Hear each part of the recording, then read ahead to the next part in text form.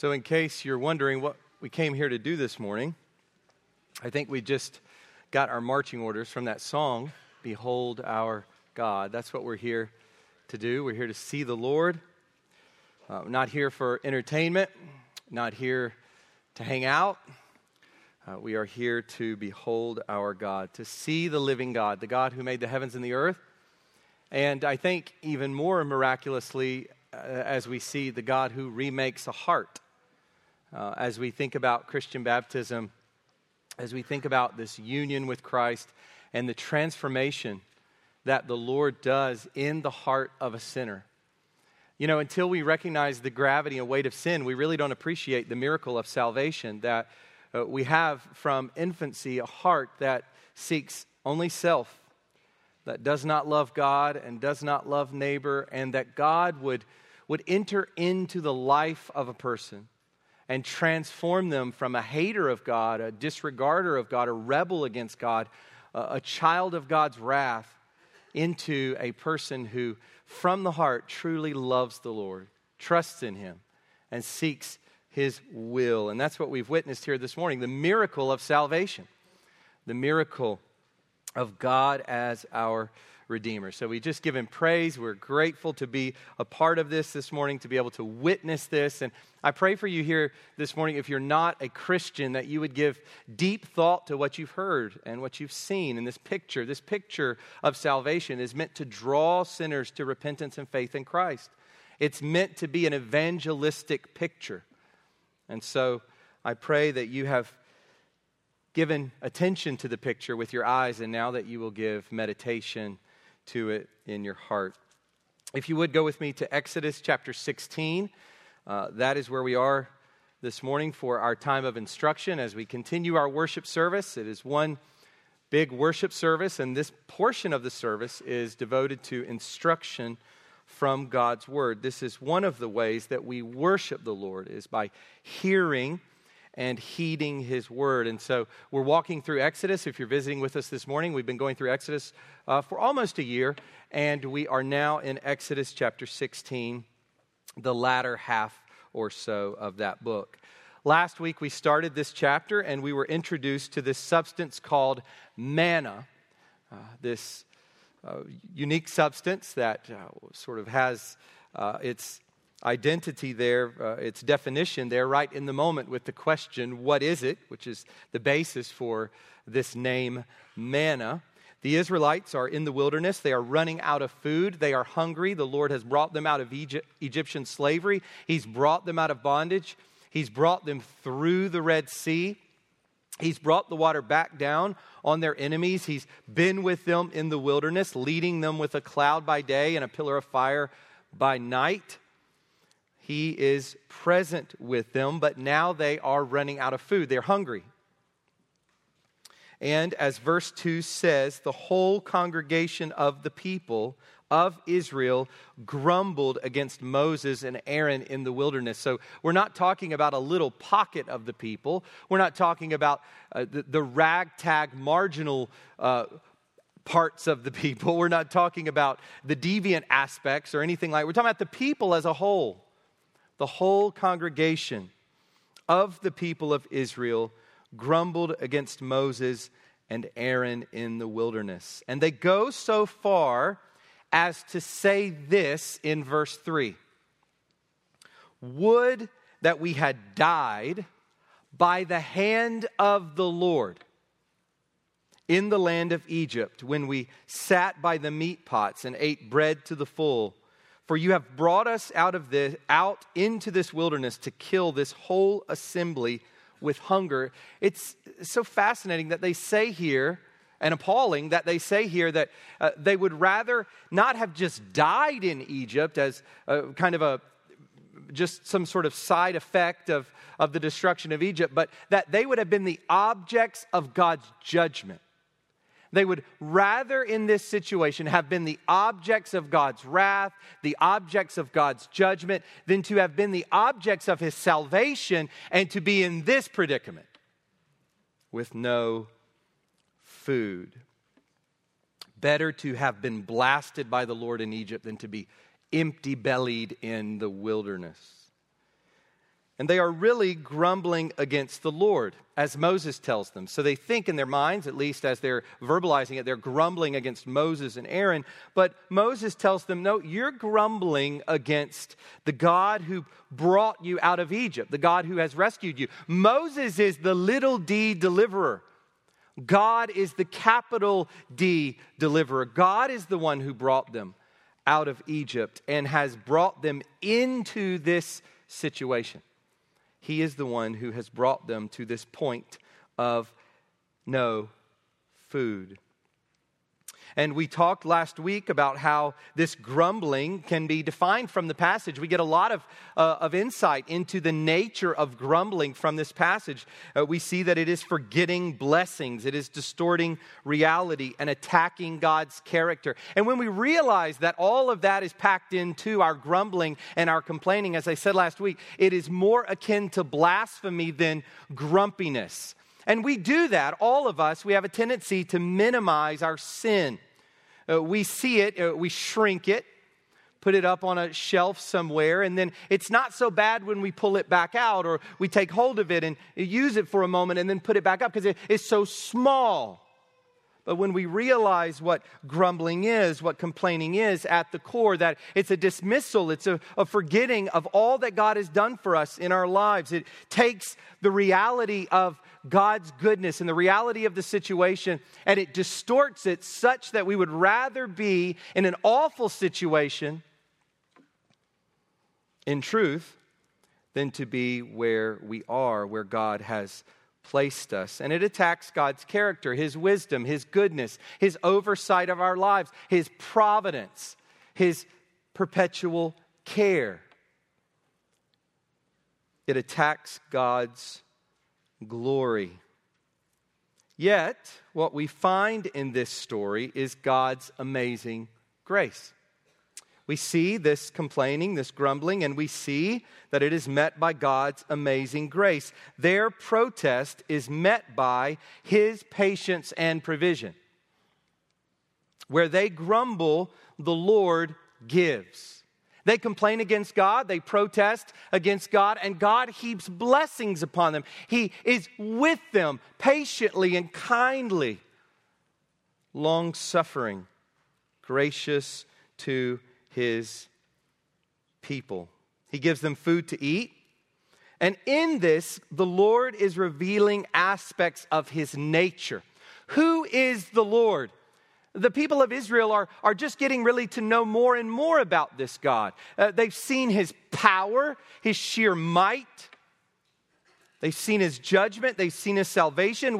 We've heard from them in chapter 15 how they view this God and the ways in which their theology is getting filled out more and more as they've come to a deeper understanding of who He is. But by the time you get to Exodus 34, the Lord will reveal to Moses His name.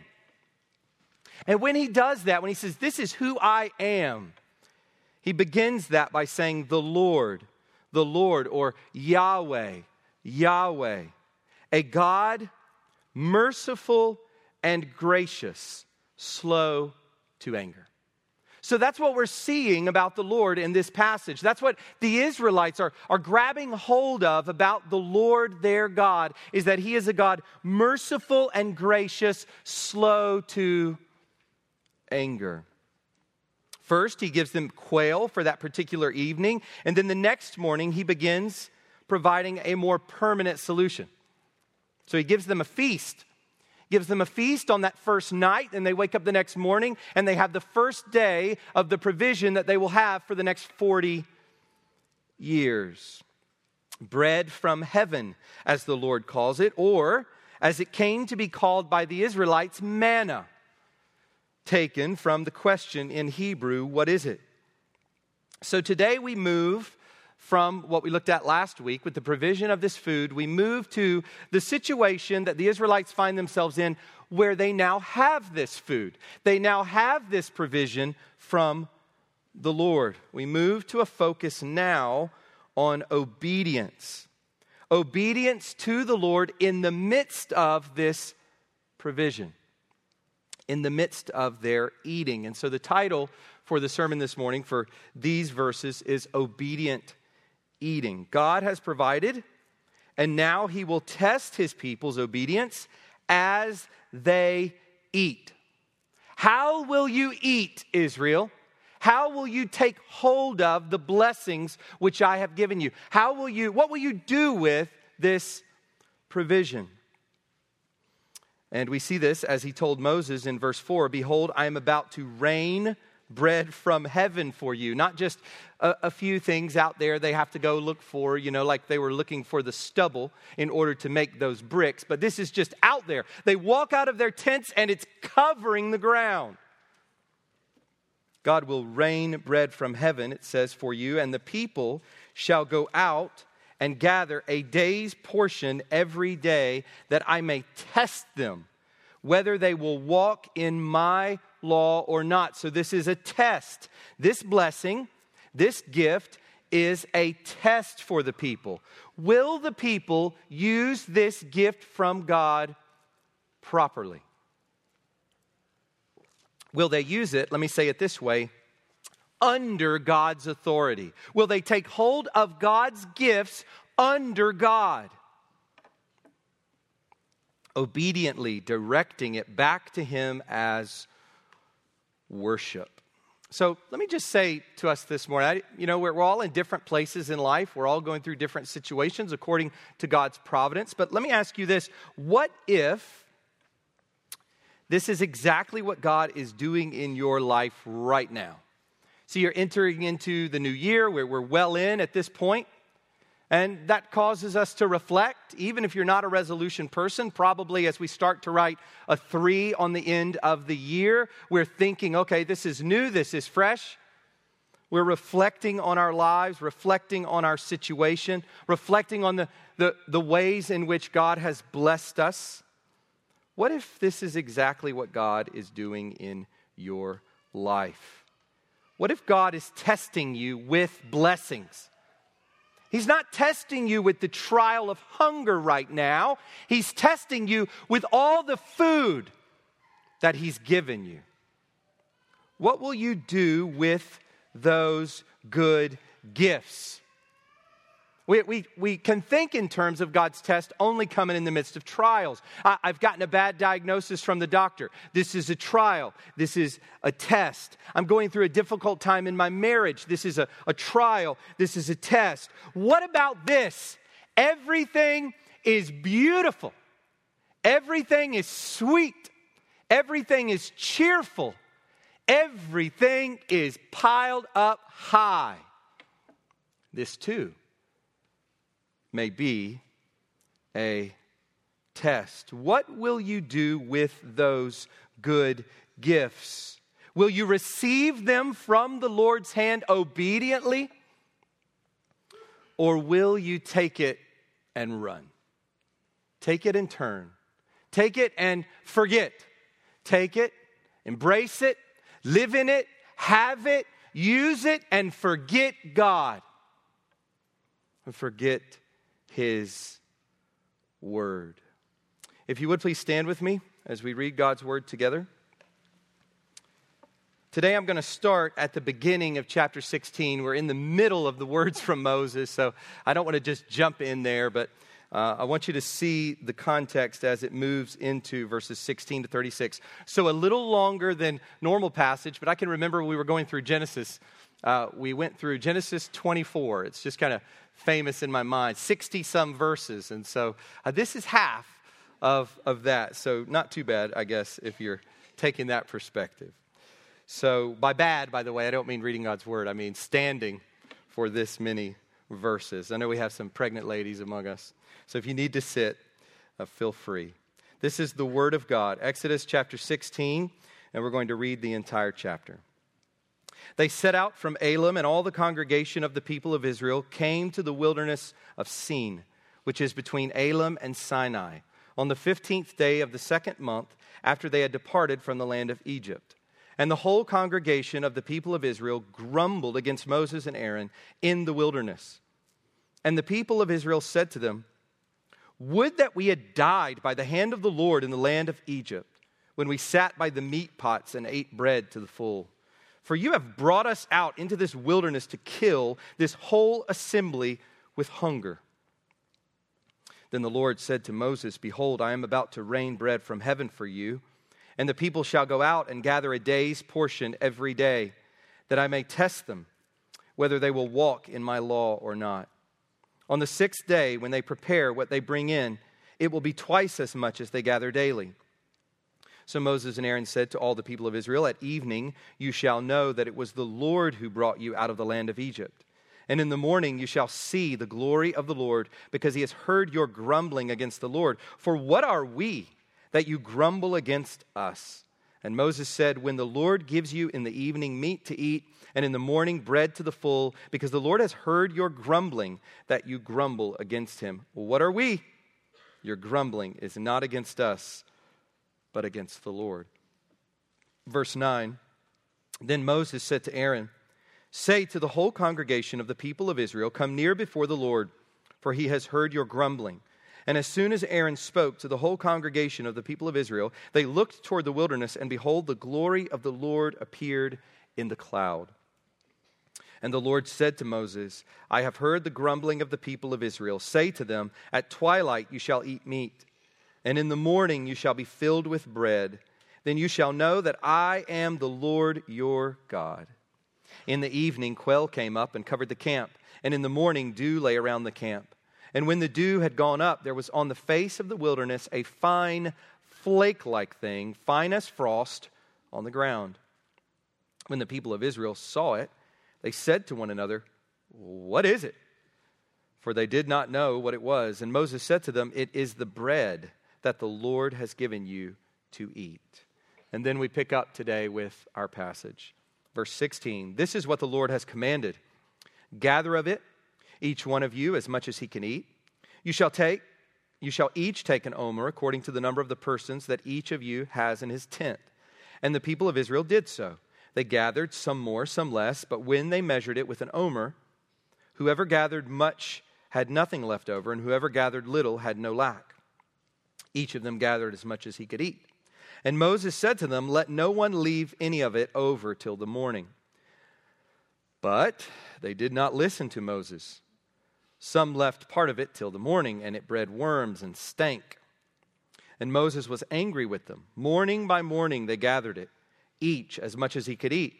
But when the sun grew hot, it melted. On the 6th day, they gathered twice as much bread, 2 omers each. And when all the leaders of the congregation came and told Moses, he said to them, "This is what the Lord has commanded. Tomorrow is a day of solemn rest, a holy Sabbath to the Lord.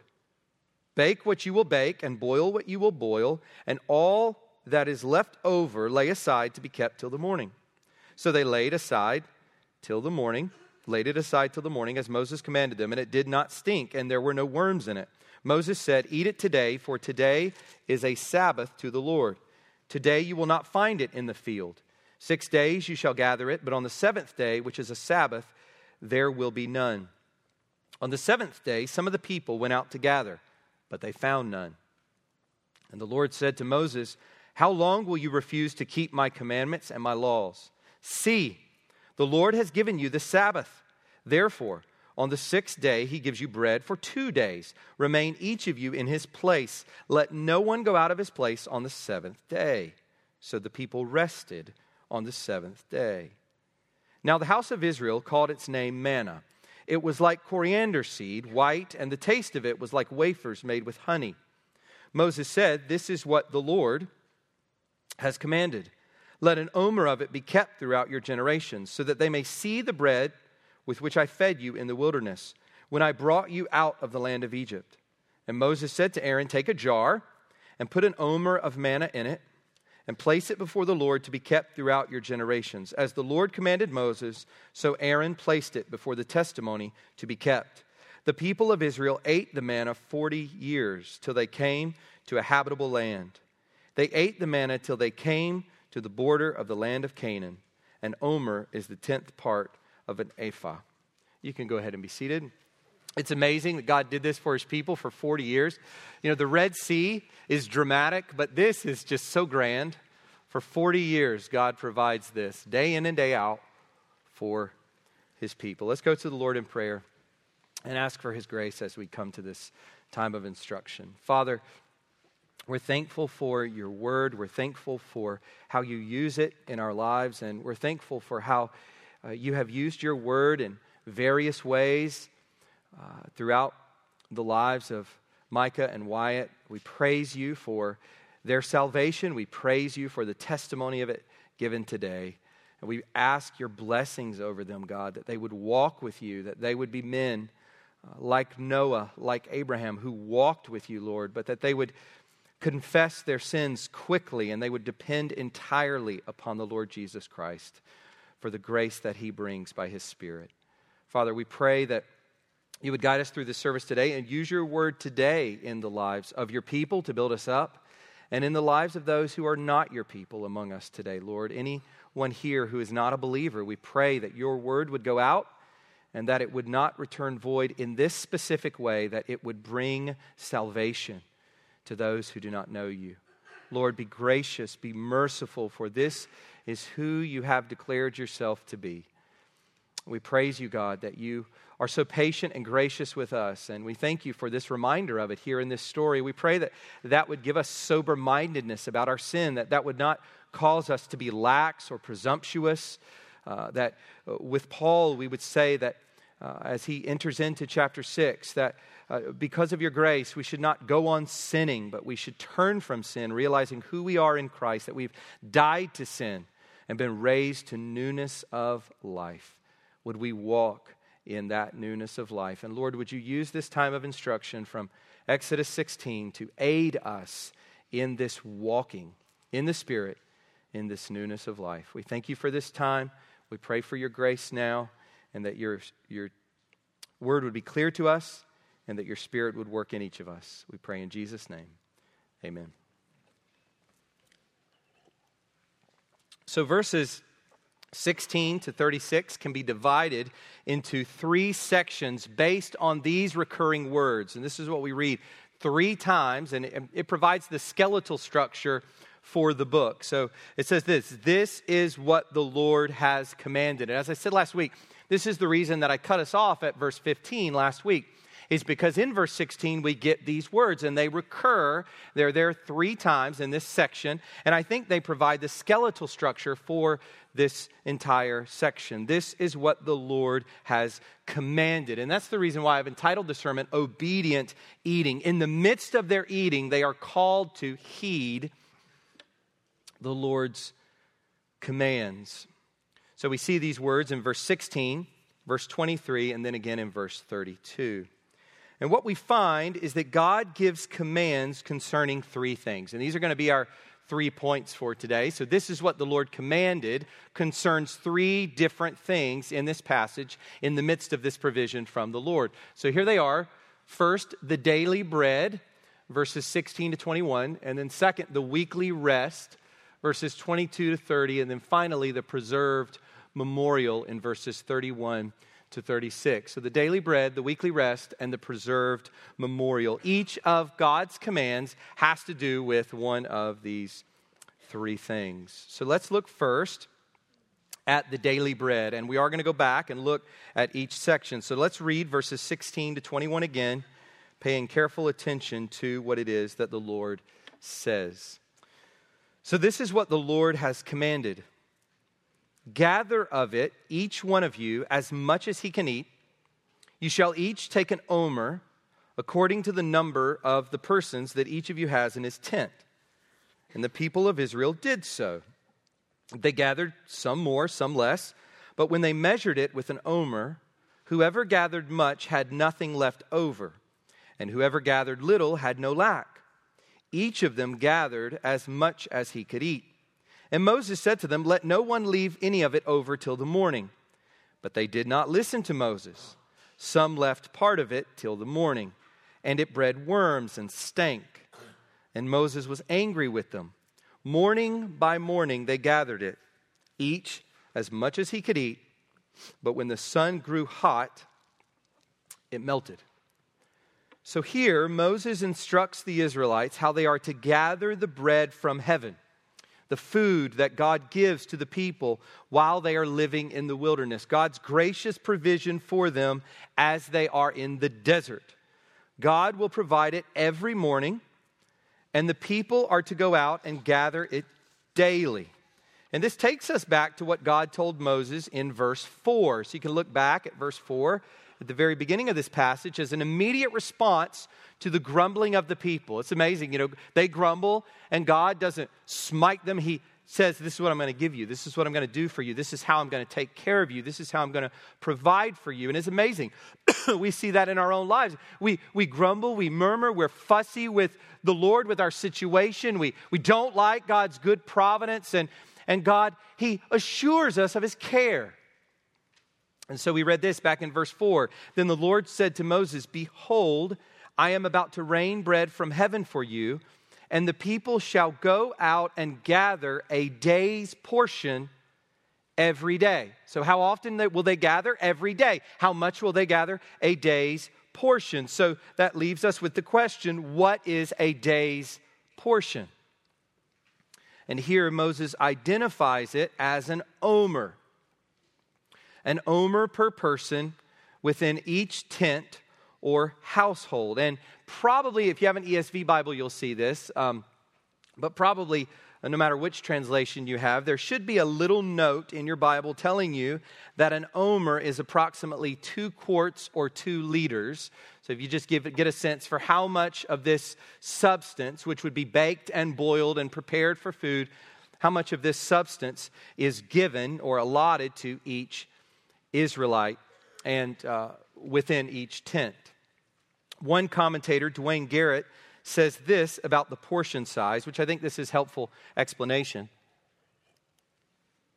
He says the idea is not that every person necessarily ate 1 omer per day, but that the total amount each household got was based on the number of persons in the household. Thus, a household of 5 would get 5 omers. But some members, such as small children, may have eaten less, while others may have eaten more from that total. So it's kind of like this in our family when we're around the table. Our 2-year-old oftentimes, and our 6-year-old will oftentimes have extra fries. And I'm looking at those extra fries. And when we get to the end of the meal, between me and my wife and our son, we spread out those fries, and we don't leave any of those fries on the plate. So similar situation here, small children eating less, but others in the family eating more. But this is the allotment per person per tent. It appears from the text that this gathering came in 2 phases. And we're not told this specifically here, but as we try to make sense of the description, as we try to read between the lines, it seems that this gathering came in 2 phases as it was practiced day in and day out in Israel. First, there was the gathering from the ground. And as verse 17 says, they gathered, some more, some less. So you can imagine some are going to gather. Maybe you think of an older person gathering less, and you think of a younger person gathering more. Some gathered less, and some gathered more. And this refers to the gathering from the ground itself, as the manna is there spread out on the ground for the people to get. But second, this gathering is then divided into identical portions, 1 omer per person. So at first, there's different levels of gathering, some gathering more, some gathering less. But then in the end, the result is 1 omer per person. So the end result, whether a person is able to gather a lot or a little, is what we read in verse 18.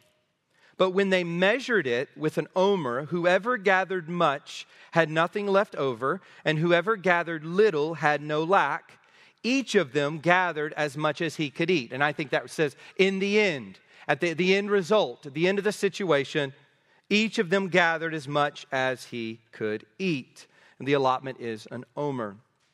John Calvin, in commenting on this passage, suggested that the initial gathering all went into one heap. And so you have the gathering up on the ground, and it just gets thrown into a large heap. And then an omer was measured out from that heap for each person. So those who gather more, put it in the heap. Those who gather less, put it in the heap. There are varying interpretations of this passage, but I agree with Calvin. It seems to me that that is a reasonable way to make sense of what is happening in these verses. And connected to his previous command from the Lord, Moses adds further detail in verse 19.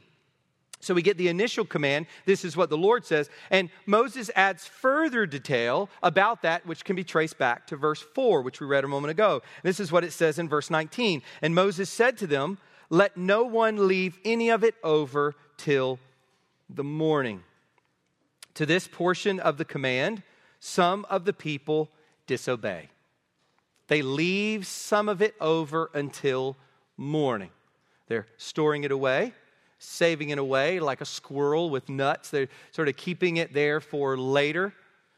Little dessert portion or appetizer portion for the next day, or maybe just not wondering whether or not God's really going to give some for the next day. And so we're gonna hold on to this. Verse 20, but they did not listen to Moses. Some left part of it till the morning, and it bred worms and stank. And Moses was angry with them. And I think we are meant to understand here, this is a righteous indignation. This is like Christ when he goes into the temple and he casts out the money changers. This is a righteous indignation where they have disobeyed the Lord. It's not as though Moses is personally offended. Why didn't you listen to me? And I think this is a nice implication for us as parents. You know, when we are dealing with our children, their disobedience of us is oftentimes viewed as a personal offense, but it ought not to be seen in that way. Our anger with them or frustration with them should not come out of a personal offense. Why didn't you listen to me? But rather an understanding of God's authority, an understanding of God's position over them. And we are God's representatives over them. And so it's not about us at all. It's about the Lord and his word and what he calls them to do as children, to honor their father and mother, to obey their parents in the Lord. So we see here a righteous indignation. Moses wants the people to listen to the Lord. Then we're given a final note in verse 21. Morning by morning they gathered it, each as much as he could eat, but when the sun grew hot, it melted. So now what I want to do is just try to tie all of this together and ask this question: what is God doing here? And what are the implications for us? And I have just 4 things I want to draw your attention to here. So first, this passage teaches us daily dependence on the Lord. And that was precisely what the Lord was teaching the Israelites. And as we come to this text, and we understand, as Romans 15 says, that it's for our instruction, as those upon whom the dawning of the ages has come, we ask the question, what is the Lord instructing us in here? And most fundamentally, he is teaching us daily dependence on him. And we find this embedded in the Lord's Prayer, which was our call to, this portion was our call to worship this morning. Give us this day our daily bread. We pray to the Lord, not that he meet all of our financial goals that we've laid out for the next 50 years, or whatever else. Not that all the things we want to happen next year and the year after that will work out as we've outlined it, as we expect it to work out, but rather that the Lord would provide what we need this very day. And it's hard for us in this country because we just don't live in that way, but there are many in the world who do. And we can't forget that. Many in the world who live as many did in Jesus' day, wondering where tomorrow's meals or meal will come from. Give us this day our daily bread, a daily dependence on the Lord. They are not to store up, but to trust that the Lord will provide for them on the next day. Now, it's important that we recognize here this is not meant to be swallowed down for us wholesale in this sense that we say, okay, we are not to store up at all for tomorrow. that would be foolish. And we know that from the entire testimony of Scripture. We recognize that what God is doing with Israel here is unique to this specific point in redemptive history and what God is doing with his people there in the wilderness. But the principle is still true for us. Are we storing up and storing up and storing up under the name of being wise, which in fact we should be wise, we should save, we should prepare for tomorrow, and you see this all over Proverbs, but at the same time, are we justifying all of our selfish, sinful, greedy, untrusting storing up as wisdom? We call it whatever it is. We can call it whatever we want to call it, but it might not be what we're calling it. So there's a principle for us here as we think about our worries, as we think about our giving, as we think about all the time and energy and effort that we pour into preparing for and storing up for tomorrow. The principle here is daily dependence on the Lord. If all of our storing takes us away from that, can it be God's will? Second, Paul quotes this passage in 2 Corinthians chapter 8, verses 14 to 15. He's referring to the giving of the Corinthians to the saints in Jerusalem and to those who are impoverished. And he says this to them. He actually quotes from this passage, and he says, "Your abundance at the present time should supply their need, so that their abundance may supply your need, that there may be fairness, as it is written." And then he quotes this passage. "Whoever gathered much had nothing left over, and whoever gathered little had no lack."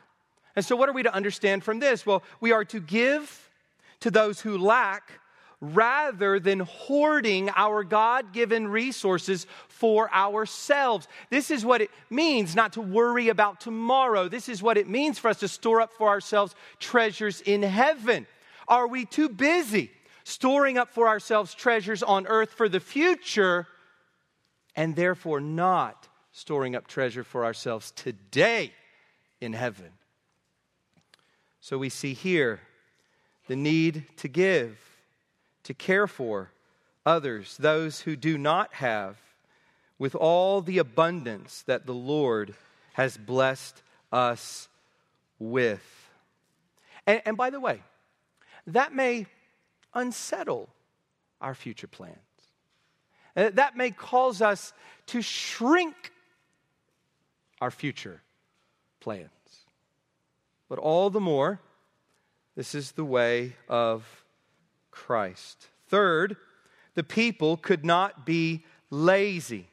They had to gather every single day. They couldn't go out and just get a big old wheelbarrow and go out there and just pile it up as high as they could, go dump it in the back of the tent and live off it for a month, just leisurely hanging out eating manna. That's not what they were supposed to do.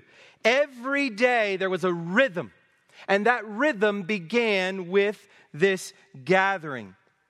And they had to gather in the morning before the heat melted everything away. So this is not a leisurely thing. This is not, sleep until 11 and then roll out of bed, and when you get to it, get out to the field and start gathering up the manna. This is not that. This is every day at the first of the day. And I think it reminds us that God gives, but we still have to gather. We see this throughout Proverbs too, the wisdom of diligence, of being like an ant and not being lazy. The Lord gives much in our lives, but He doesn't just drop it in our lap. He gives us the strength that we might go and work for what we have. God gives, but we still have to gather. And then fourthly, partial obedience does not make up for disobedience. And you'll notice in this passage that they do the first thing. And Israel did so. They did what Moses said. They did what the Lord commanded. They went out and they gathered.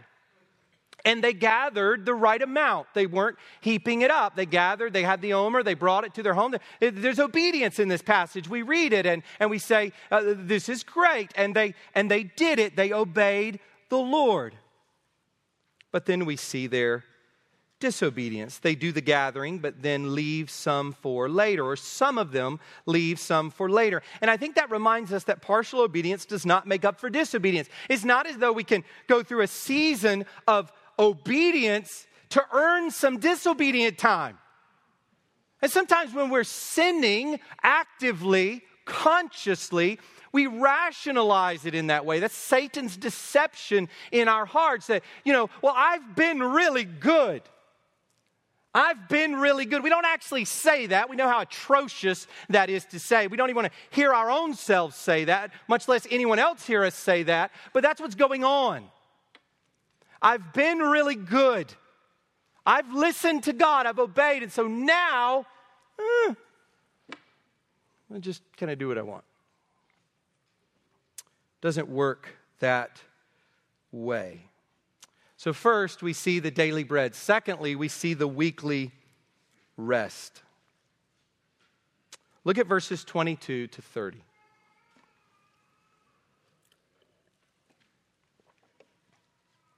On the 6th day, they gathered twice as much bread, 2 omers each, and when all the leaders of the congregation came and told Moses, he said to them, "This is what the Lord has commanded. Tomorrow is a day of solemn rest, a holy Sabbath to the Lord. Bake what you will bake and boil what you will boil, and all that is left over lay aside to be kept till the morning."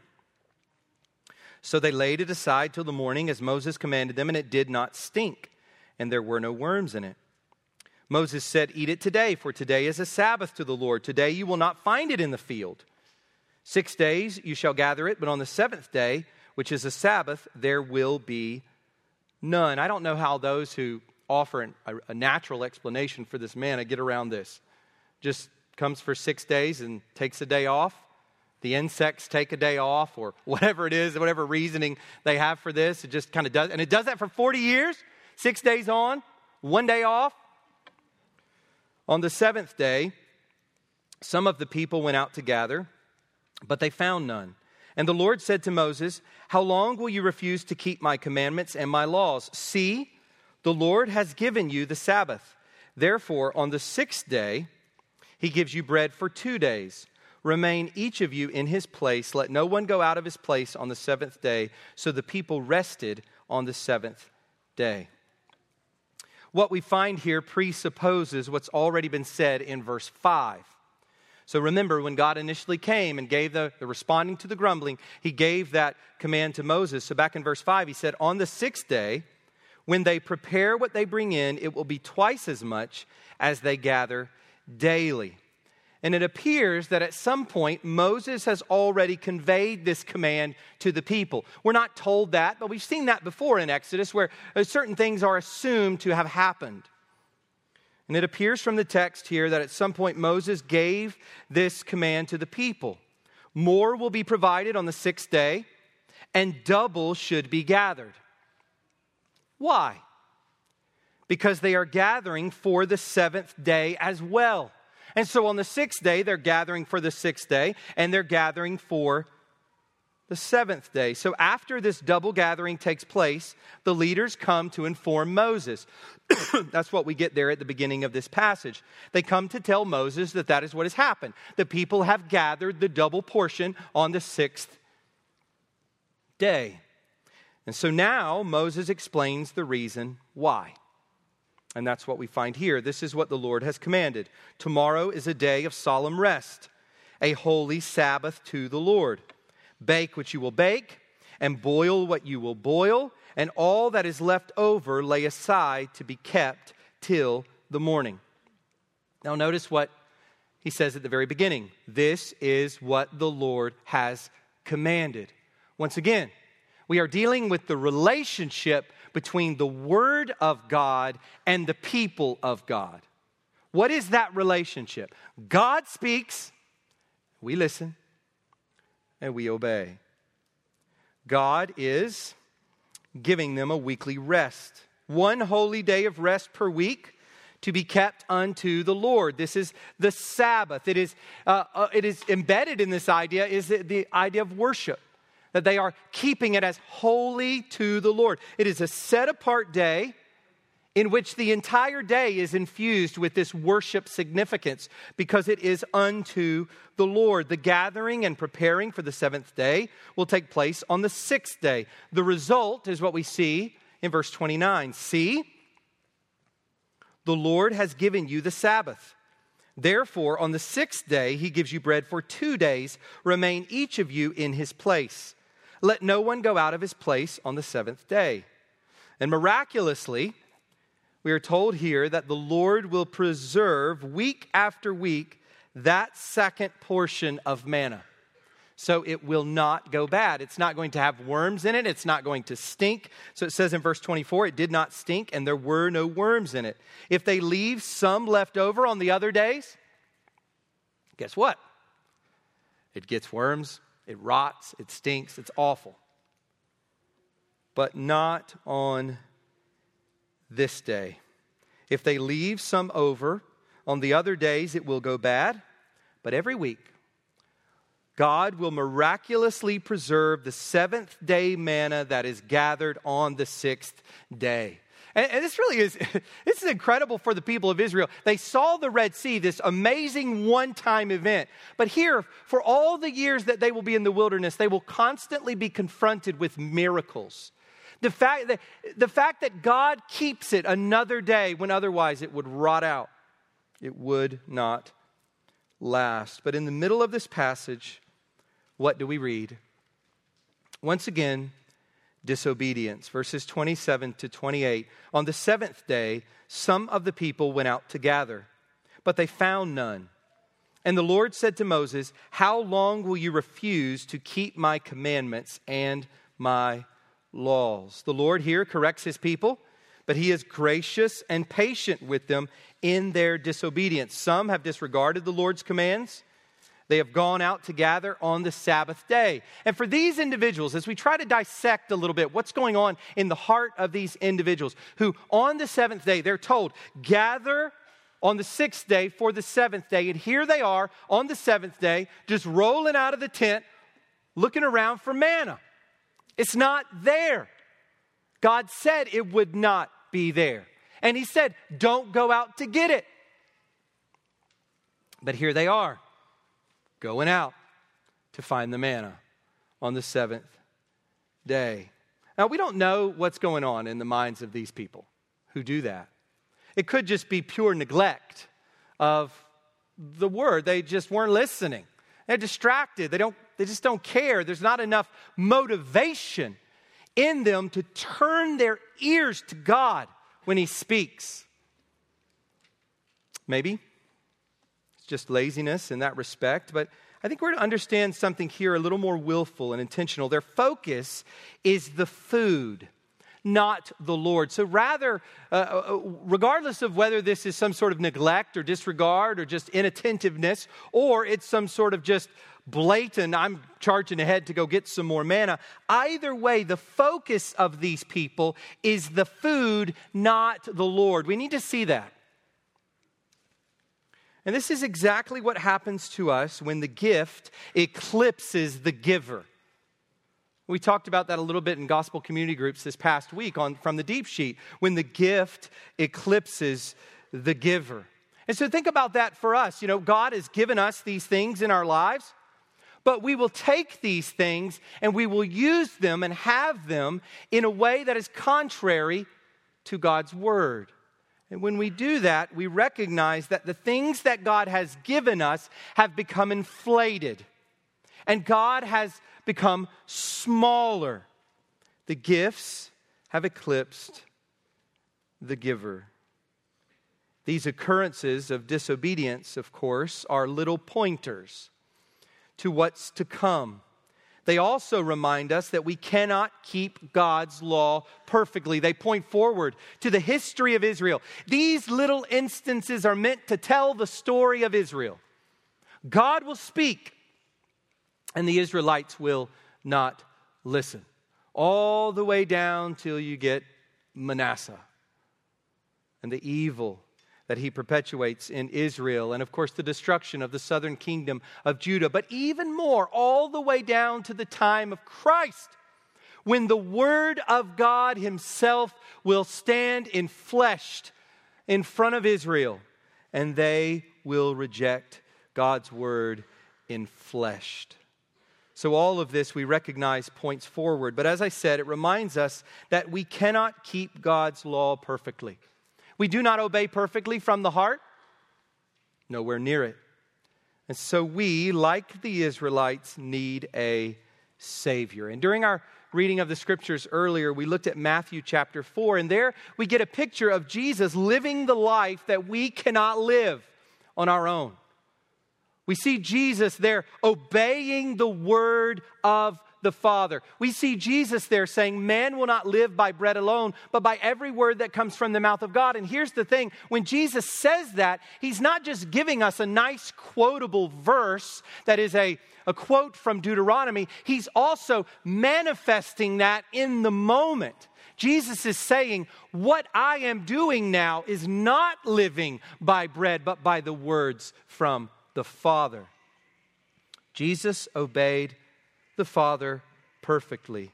He obeyed on our behalf. He died in our place for our disobedience. And now by His Spirit, He empowers us more and more every day to obey the Lord by His grace.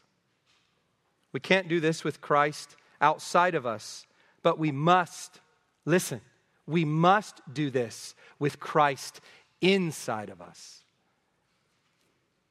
Now, we'll say a little bit more about the Sabbath rest when we come to the Ten Commandments. So I'm not going to say too much about the nature of the Sabbath. We're going to unpack that more as we come to chapter 20 when we look at the Sabbath command in the Ten Commandments. It's unclear to what extent a Sabbath already played a role among the Israelites. So people debate this. Was there already some kind of seventh-day observance in the history of Israel? We don't know. What we do know is that this is the first mention of any kind of keeping of a Sabbath by people. However, we do get the basis for the Sabbath at creation. In Genesis 2, verses 2 to 3, and on the seventh day, God finished His work that He had done, and He rested on the seventh day from all His work that He had done. So God blessed the seventh day and made it holy, because on it God rested from all His work that He had done in creation. And I think here we are meant to get a little bit of an understanding of what the Sabbath is, as we see that it is a gift to the Israelites rather than a burden. We see this in verse 29, the Lord has given you the Sabbath. It doesn't say the Lord has put the Sabbath on top of you and you just sort of put it up on your shoulders and you carry it around as a great heavy weight. That's not the picture. The Lord has given you the Sabbath. In verse 30, so the people rested on the seventh day. It's a gift for the people, not a burden. And we see this in Mark chapter 2, verse 27. For the Pharisees, it was a burden to be placed on everybody and a means by which they could pat themselves on the back. But then Jesus comes along and says in Mark 2:27 that the Sabbath was made for man, not man for the Sabbath. It is a gift from the Lord for man's good. And as I said, we'll talk more about that when we come to the command in chapter 20. So as we finish up this morning, let's look at the preserved memorial. The third command that the Lord gives concerns this preserved memorial. Look at verses 31 to 36 as we finish up. Now the house of Israel called its name manna. It was like coriander seed, white, and the taste of it was like wafers made with honey. Moses said, this is what the Lord has commanded. Let an omer of it be kept throughout your generations, so that they may see the bread with which I fed you in the wilderness when I brought you out of the land of Egypt. And Moses said to Aaron, take a jar and put an omer of manna in it and place it before the Lord to be kept throughout your generations. As the Lord commanded Moses, so Aaron placed it before the testimony to be kept. The people of Israel ate the manna 40 years till they came to a habitable land. They ate the manna till they came to the border of the land of Canaan. And then this little note here about an omer. An omer is the 10th part of an ephah. So far, we've seen disobedience in both commands. And yet God continues to bear with his people patiently and graciously. We've seen that now in this narrative twice. Beyond the grumbling, we've seen God's grace to two instances of disobedience. Although we know, if we continue to read the Pentateuch, we know that severe punishment will come later when the people continue to grumble and disobey. And what God is doing is he's showing his full nature. So if we go on to read Exodus 34, verses 6 to 7, it begins this way. The Lord passed before him and proclaimed, the Lord, a God merciful and gracious, slow to anger and abounding in steadfast love and faithfulness, keeping steadfast love for thousands, forgiving iniquity and transgression and sin. Now, we sometimes put the period there, but that's not where the period goes. It goes on to say, but who will by no means clear the guilty, visiting the iniquity of the fathers on the children and the children's children to the third and fourth generation. So we see here a God of love, a God of immense patience and grace, but also a God who punishes sinners, a God of wrath, a God of judgment. Both are true of God, and both are packed into the revelation of his name. And throughout the time of the wilderness wandering, both will be shown. We're seeing the first part, as it were. Later, we will see the second.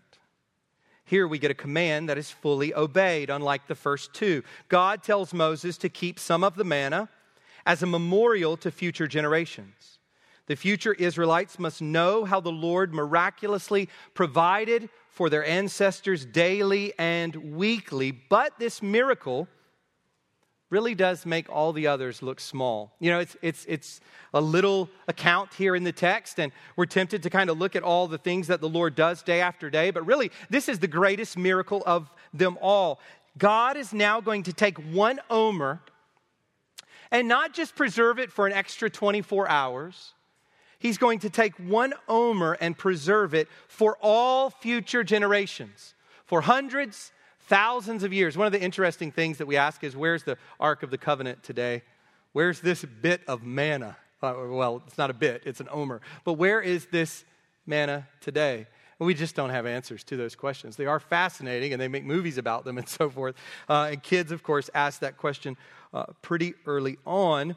But we're just not told about these things. But we do know that the intention of the Lord was that this would be preserved for centuries, for thousands of years in perpetuity, for God's people to see and to know that he was their provider. Here we are also given more information about the manna. It is white in appearance and tasted like wafers made with honey. And that's really important for us to see too. God's not giving them some bland survival food. You know, this is not a military MRE or something like that, where you just have something, you just got to swallow it down day after day and just make it work. This is tasty. This is something that for the people would have been delicious. Having honey was something that was a real luxury, something sought after. And here, every day, they get this honey-infused tasting food. God is not just giving them survival food. He's giving them something good. So Moses tells Aaron to take a daily portion and put it in a jar and keep it before the Lord. And in Hebrews chapter 9, verse 4, we are told that the manna was contained in a golden jar placed in the Ark of the Covenant. Now, of course, after the Romans destroy the temple in 70 AD, we don't know what happened to that omer of manna. We don't know in the history of Israel how that developed, but we are told here by the writer of Hebrews after the time of Jesus, describing how it was contained and where it was placed. Now, since the ark has not been constructed yet, and the testimony, which is the tablets of the Ten Commandments, have not been given yet, it seems that these verses reflect a later time, kind of an appendix. Perhaps they're written by Moses at the end of his life as he's prophetically anticipating Joshua's conquest of Canaan. Or maybe they are added later by Joshua himself. The reference to the manna ceasing after 40 years brings us up to Joshua chapter 5, verse 12. And so there we read this.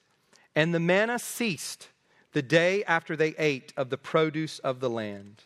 And there was no longer manna for the people of Israel, but they ate of the fruit of the land of Canaan that year. So God sustained them by manna every day. And then when he brought them into the promised land, the manna stopped, and they were given a land flowing with milk and honey to eat from by the Lord's hand. I want to close this morning by bringing us back to John chapter 6. It seems to be the New Testament, the place in the New Testament, which makes the most out of this whole manna episode. And we read this in verses 32 to 35 of John 6. Jesus said to them, these are people who have just been fed miraculously by Jesus. And Jesus said to them, truly, truly, I say to you, it was not Moses who gave you the bread from heaven, but my Father gives you the true bread from heaven. For the bread of God is he who comes down from heaven and gives life to the world. And they said to him, Sir, give us this bread always. Give us that bread, Jesus. We want that bread. It's going to keep us fed always. Not just we just had that great meal, but we want bread for tomorrow and the next day and for always. Give us that bread, Jesus. And Jesus said to them, I am the bread of life. I am the bread of life. Whoever comes to me shall not hunger, and whoever believes in me shall never thirst. Have you come to know that? Have you come to see that this Jesus Christ gives us the true bread from heaven? Every other bit of bread that this world has to offer is going to run out. Everything that this world has for us will perish. All of it will be insufficient to meet our needs. But this bread is forever. Jesus says in verse 51, I am the living bread that came down from heaven.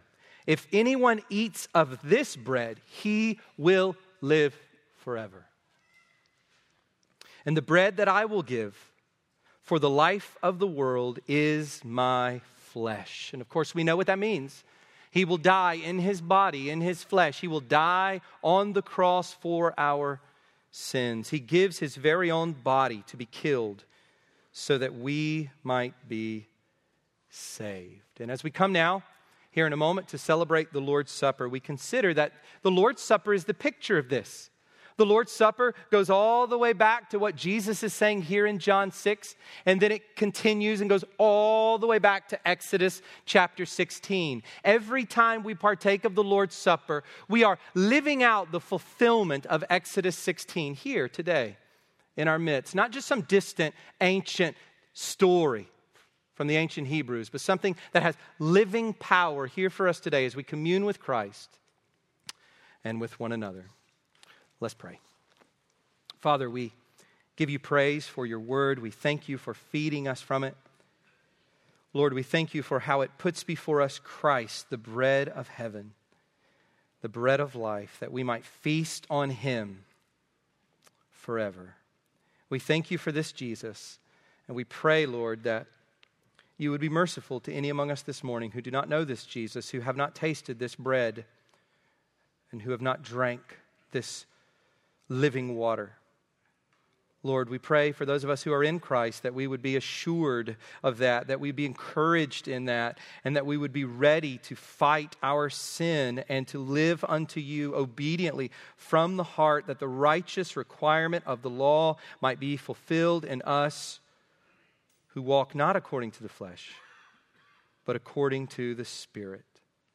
Father, help us, we pray, through Christ our Lord. It's in his name. Amen.